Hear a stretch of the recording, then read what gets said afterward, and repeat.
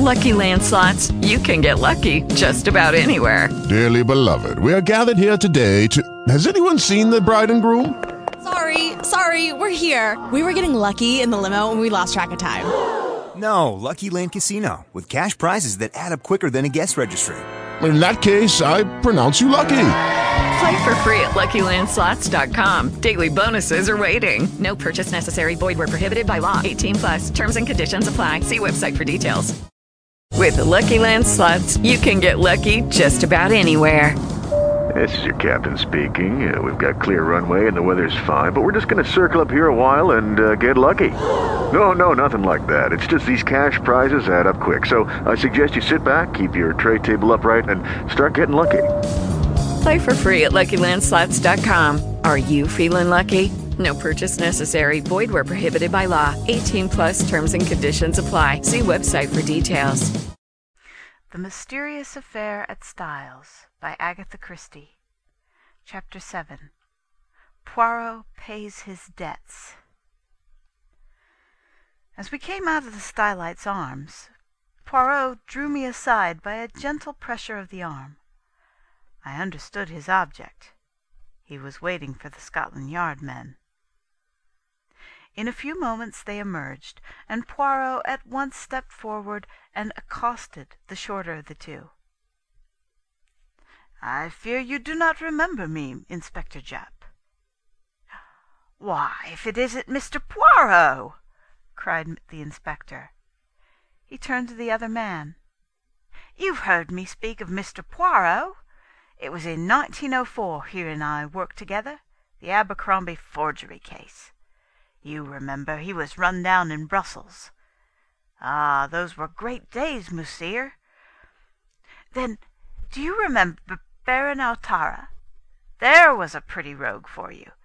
He eluded the clutches of half the police in Europe. But we nailed him in Antwerp, thanks to Mr. Poirot here." As these friendly reminiscences were being indulged in, I drew nearer, and was introduced to Detective Inspector Japp, who, in his turn, introduced us both to his companion, Superintendent Summerhay. "I need hardly ask what you are doing here, gentlemen," remarked Poirot. Japp closed one eye knowingly. "No, indeed. Pretty clear case, I should say." But Poirot answered gravely, "There I differ from you." "Oh, come," said Summerhay, opening his lips for the first time. "Surely the whole thing is as clear as daylight. The man's caught red-handed.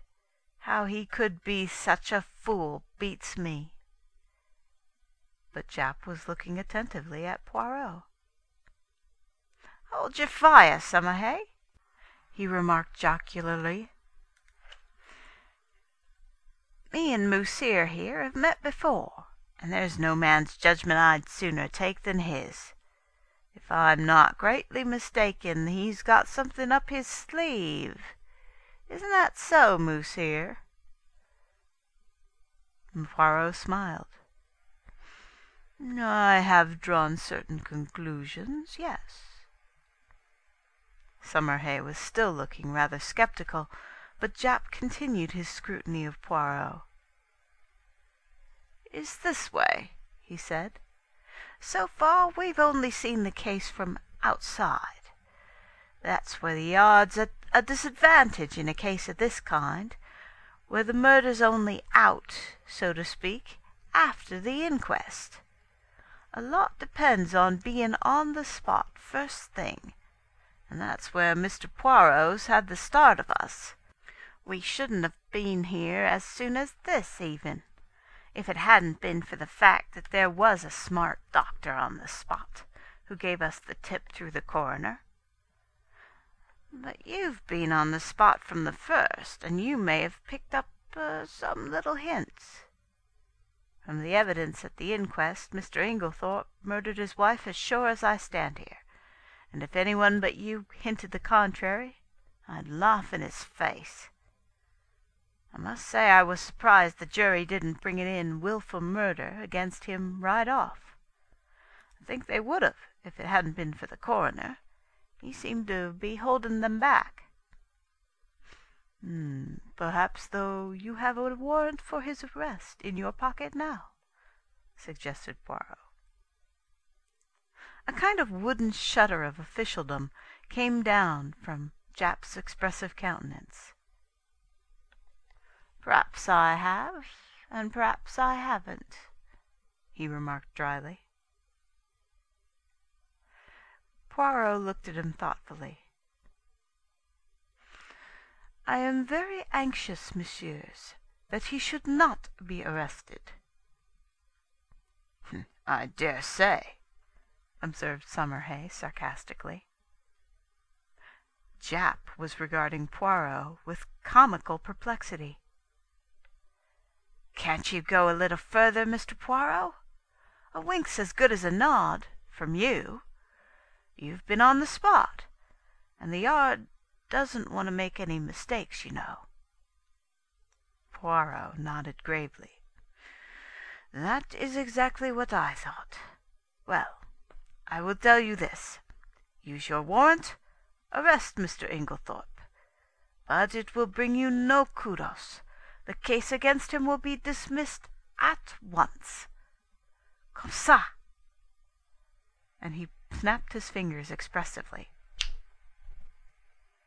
Japp's face grew grave, though Summerhay gave an incredulous snort. As for me, I was literally dumb with astonishment. I could only conclude that Poirot was mad. Japp had taken out a handkerchief and was gently dabbing his brow. "I daren't do it, Mr. Poirot.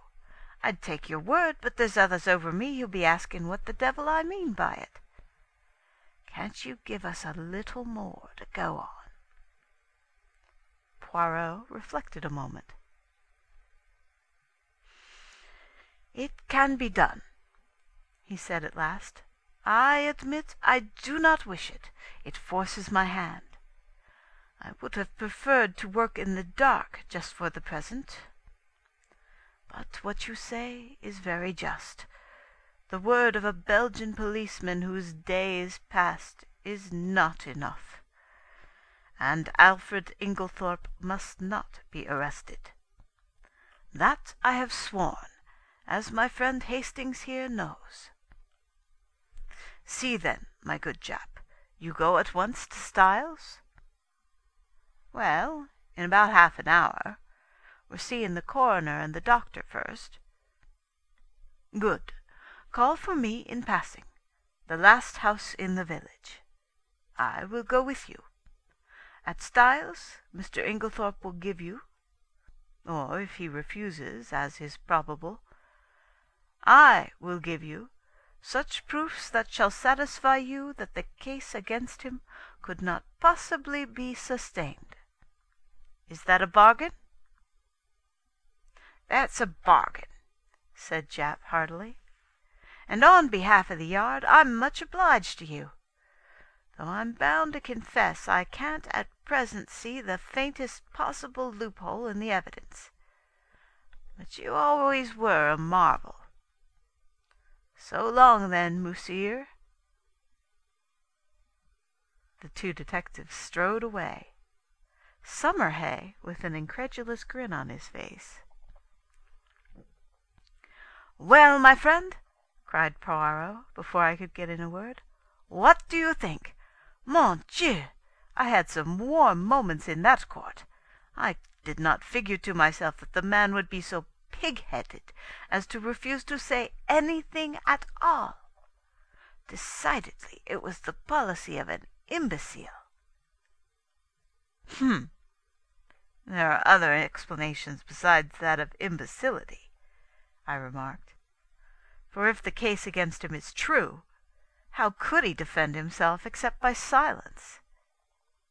"Why, in 1,000 ingenious ways," cried Poirot. "See, say that it is I who have committed this murder. I can think of 7 most plausible stories. far more convincing than Mr. Inglethorpe's stony denials." I could not help laughing. "My dear Poirot, I am sure you are capable of thinking of 70. But, seriously, in spite of what I heard you say to the detectives, you surely cannot still believe in the possibility of Alfred Inglethorpe's innocence?" "Why, not now as much as before. Nothing has changed." "But the evidence is so conclusive." "Yes, too conclusive." We turned in at the gate of Leastways Cottage, and proceeded up the now familiar stairs. "Yes, yes, too conclusive," continued Poirot, almost to himself. "Real evidence is usually vague and unsatisfactory. It has to be examined, sifted. But here the whole thing is cut and dried. No, my friend, this evidence has been very cleverly manufactured, so cleverly that it has defeated its own ends." "How do you make that out?" "Because so long as the evidence against him was vague and intangible, it was very hard to disprove. But in his anxiety, the criminal has drawn the net so closely that one cut will set Inglethorpe free." I was silent, and in a minute or two Poirot continued. "Let us look at the matter like this. Here is a man, let us say, who sets out to poison his wife. He has lived by his wits, as the saying goes. Presumably, therefore, he has some wits. He is not altogether a fool.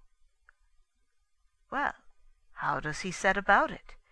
He goes boldly to the village chemist's, and purchases strychnine under his own name, with a trumped-up story about a dog which is bound to be proved absurd. He does not employ the poison that night. No, he waits until he has had a violent quarrel with her, of which the whole household is cognizant, and which naturally directs their suspicions upon him. He prepares no defense, no shadow of an alibi. Yet he knows the chemist's assistant must necessarily come forward with the facts. Bah! Do not ask me to believe that any man could be so idiotic. Only a lunatic who wished to commit suicide by causing himself to be hanged would act so. Still, I do not see—" I began. "Neither do I see. I tell you, mon ami, it puzzles me. Me, Hercule Poirot." "But if you believe him innocent, how do you explain his buying the strychnine?" "Very simply. He did not buy it." "But Mace recognized him." "I beg your pardon. He saw a man with a black beard, like Mr. Inglethorpe's, and wearing glasses, like Mr. Inglethorpe, and dressed in Mr. Inglethorpe's rather noticeable clothes. He could not recognize a man whom he had probably only seen in the distance, since, you remember, he himself had only been in the village for a fortnight, and Mrs. Inglethorpe dealt principally with Coots in Tadminster." "Then you think—" "Mon ami, do you remember the 2 points I laid stress upon? Leave the first one for the moment. What was the second?" "The important fact that Alfred Inglethorpe wears peculiar clothes, has a black beard, and uses glasses," I quoted. "Exactly. Now, suppose any one wished to pass himself off as John or Lawrence Cavendish. Would it be easy?" "No," I said thoughtfully. "Of course, an actor—" But Poirot cut me short ruthlessly. "And why would it not be easy?" "I will tell you, my friend. Because they are both clean-shaven men. To make up successfully as one of these two in broad daylight, it would need an actor of genius, and a certain initial facial resemblance. But in the case of Alfred Inglethorp, all that is changed. His clothes, his beard, the glasses which hide his eyes, these are the salient points about his personal appearance. Now, what is the first instinct of the criminal? To divert suspicion from himself, is it not so? And how can he best do that? By throwing it on someone else. In this instance there was a man ready to his hand. Everybody was predisposed to believe in Mr. Inglethorpe's guilt. It was a foregone conclusion that he would be suspected, but to make it a sure thing, there must be tangible proof, such as the actual buying of the poison. And that, with a man of the peculiar appearance of Mr. Inglethorpe, was not difficult. Remember, this young Mace had never actually spoken to Mr. Inglethorpe. How should he doubt that the man in his clothes, with his beard and his glasses, was not Alfred Inglethorpe? "It may be so," I said, fascinated by Poirot's eloquence. "But if that was the case, why does he not say where he was at 6 o'clock on Monday evening?" "Ah, why indeed?" said Poirot, calming down. "If he were arrested he probably would speak. But I do not want it to come to that. I must make him see the gravity of his position. There is, of course, something discreditable behind his silence. If he did not murder his wife, he is nevertheless a scoundrel, and has something of his own to conceal, quite apart from the murder." What can it be?" I mused, won over to Poirot's views for the moment, although still retaining a faint conviction that the obvious deduction was the correct one. "Can you not guess?" asked Poirot, smiling. "No, can you?" "Oh, yes. I had a little idea some time ago, and it has turned out to be correct." "You never told me," I said reproachfully. Poirot spread out his hands apologetically. "Pardon me, mon ami. You were not precisely sympathique." He turned to me earnestly. "Tell me, you see now that he must not be arrested?" "Perhaps," I said doubtfully, for I was really quite indifferent to the fate of Alfred Inglethorpe, and thought that a good fright would do him no harm.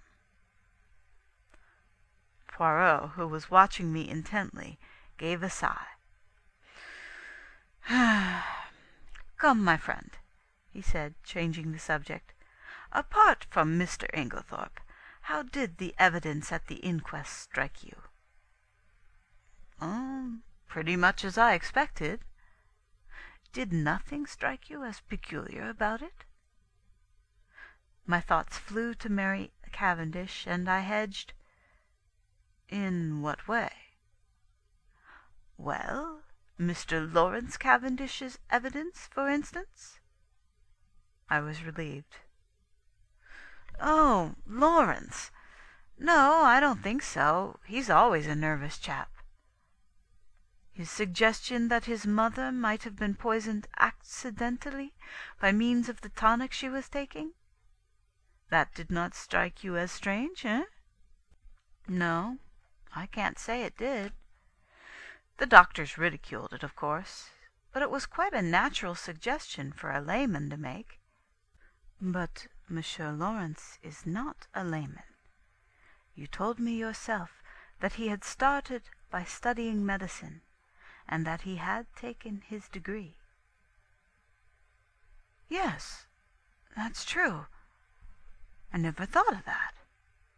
I was rather startled. It is odd. Poirot nodded. From the first, his behavior has been peculiar. Of all the household, he alone would be likely to recognize the symptoms of strychnine poisoning, and yet we find him the only member of the family to uphold strenuously the theory of death from natural causes. If it had been Monsieur John, I could have understood it. He has no technical knowledge, and is by nature unimaginative. But Monsieur Lawrence, no. And now, today, he puts forward the suggestion that he himself must have known was ridiculous. There is food for thought in this, mon ami.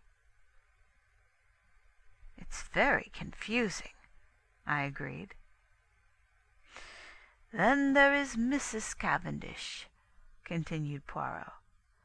That's another who is not telling all she knows. What do you make of her attitude? I don't know what to make of it.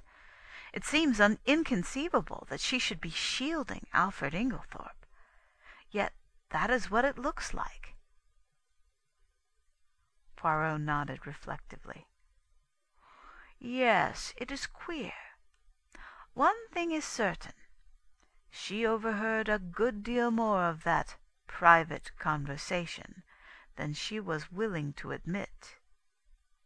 And yet she is the last person one would accuse of stooping to eavesdrop. Exactly. One thing her evidence has shown me. I made a mistake. Dorcas was quite right. The quarrel did take place earlier in the afternoon, about 4 o'clock, as she said. I looked at him curiously. I had never understood his insistence on that point. Yes, a good deal that was peculiar came out today, continued Poirot. Dr. Bauerstein, now. What was he doing up and dressed at that hour in the morning? It is astonishing to me that no one commented on the fact. He has insomnia, I believe, I said doubtfully. Which is a very good or a very bad explanation, remarked Poirot.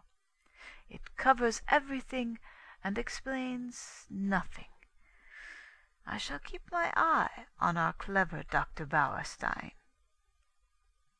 Any more faults to find with the evidence? I inquired satirically. Mon ami, replied Poirot gravely, when you find that people are not telling you the truth, look out.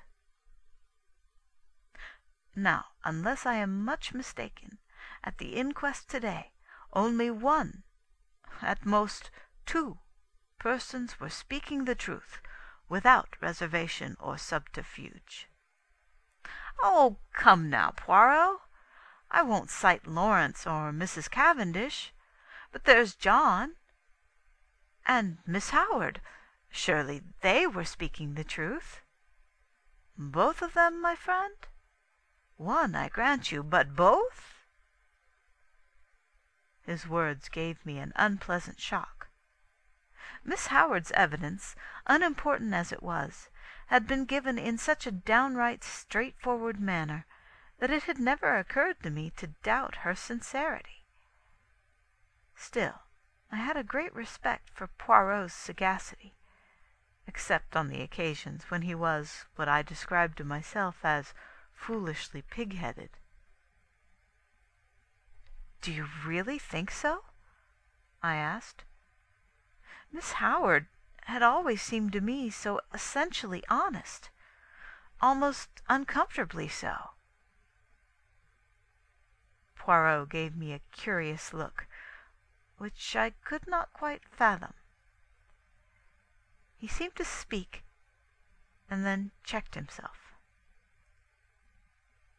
"Miss Murdoch, too," I continued. "There's nothing untruthful about her." "No, but it was strange that she never heard a sound sleeping next door, whereas Mrs. Cavendish, in the other wing of the building, distinctly heard the table fall." "Well, she's young, and she sleeps soundly." "Ah, yes, indeed. She must be a famous sleeper, that one." I did not quite like the tone of his voice. But at that moment a smart knock reached our ears, and looking out of the window, we perceived the two detectives waiting for us below. Poirot seized his hat, gave a ferocious twist to his mustache, and, carefully brushing an imaginary speck of dust from his sleeve, motioned me to precede him down the stairs. There we joined the detectives and set out for Styles. I think the appearance of the two Scotland Yard men was rather a shock, especially to John, though of course, after the verdict, he had realized that it was only a matter of time. Still, the presence of the detectives brought the truth home to him more than anything else could have done. Poirot had conferred with Japp in a low tone on the way up, and it was the latter functionary who requested that the household, with the exception of the servants, should be assembled together in the drawing-room. I realized the significance of this. It was up to Poirot to make his boast good. Personally, I was not sanguine. Poirot might have excellent reasons for his belief in Inglethorp's innocence, but a man of the type of Summerhay would require tangible proofs, and these I doubted if Poirot could supply. Before very long we had all trooped into the drawing-room, the door of which Japp closed. Poirot politely set chairs for each one. The Scotland Yard men were the cynosure of all eyes. I think that for the first time we realized that the thing was not a bad dream, but a tangible reality. We had read of such things. Now we ourselves were actors in the drama. Tomorrow the daily papers all over England would blazon out the news in staring headlines. "Mysterious tragedy in Essex. Wealthy lady poisoned." There would be pictures of Styles, snapshots of the family leaving the inquest. The village photographer had not been idle. All the things that one had read 100 times, things that happened to other people, not to oneself. And now, in this house, a murder had been committed. In front of us were the detectives in charge of the case. The well-known glib phraseology passed rapidly through my mind in the interval before Poirot opened the proceedings. I think everyone was a little surprised that it should be he, and not one of the official detectives, who took the initiative. "Mesdames et messieurs," said Poirot, bowing as though he were a celebrity about to deliver a lecture, "I have asked you to come here all together for a certain object. That object, it concerns Mr. Alfred Inglethorp." Inglethorp was sitting a little by himself. I think unconsciously everyone had drawn his chair slightly away from him, and he gave a faint start as Poirot pronounced his name. "Mr. Inglethorp," said Poirot, addressing him directly, "a very dark shadow is resting on this house, the shadow of murder." Inglethorp shook his head sadly. "My poor wife," he murmured. "Poor Emily. It is terrible." "I do not think, monsieur," said Poirot pointedly, "that you quite realize how terrible it may be for you." And as Inglethorp did not appear to understand, he added, "Mr. Inglethorp, you are standing in very grave danger." The two detectives fidgeted. I saw the official caution, "Anything you say will be used in evidence against you," actually hovering on Summerhay's lips. Poirot went on. "Do you understand now, monsieur?" "No. What do you mean?" "I mean," said Poirot deliberately, "that you are suspected of poisoning your wife." A little gasp ran around the circle at this plain speaking. "Good heavens!" cried Inglethorp, starting up. "What a monstrous idea! I poison my dearest Emily?"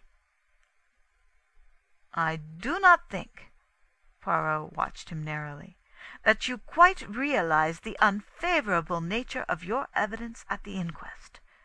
Mr. Inglethorp, knowing what I have now told you, do you still refuse to say where you were at 6 o'clock on Monday afternoon?"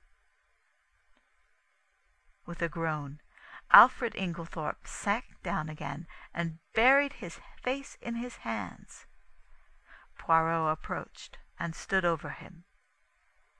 "Speak!" he cried menacingly. With an effort, Inglethorp raised his face from his hands. Then, slowly and deliberately, he shook his head. "You will not speak?" "No. I do not believe that anyone could be so monstrous as to accuse me of what you say." Poirot nodded thoughtfully, like a man whose mind is made up. "Soit!" he said. "Then I must speak for you." Alfred Inglethorp sprang up again. "You? How can you speak? You do not know—" He broke off abruptly. Poirot turned to face us. "Mesdames et messieurs, I speak. Listen. I, Hercule Poirot, affirm that the man who entered the chemist's shop and purchased strychnine at 6 o'clock on Monday last was not Mr. Inglethorp. For at 6 o'clock on that day, Mr. Inglethorp was escorting Mrs. Raikes back to her home from a neighboring farm. I can produce no less than 5 witnesses to swear to having seen them together, either at 6 or just after. And, as you may know, the Abbey Farm, Mrs. Raikes' home, is at least 2½ miles distant from the village. There is absolutely no question as to the alibi." End of chapter 7.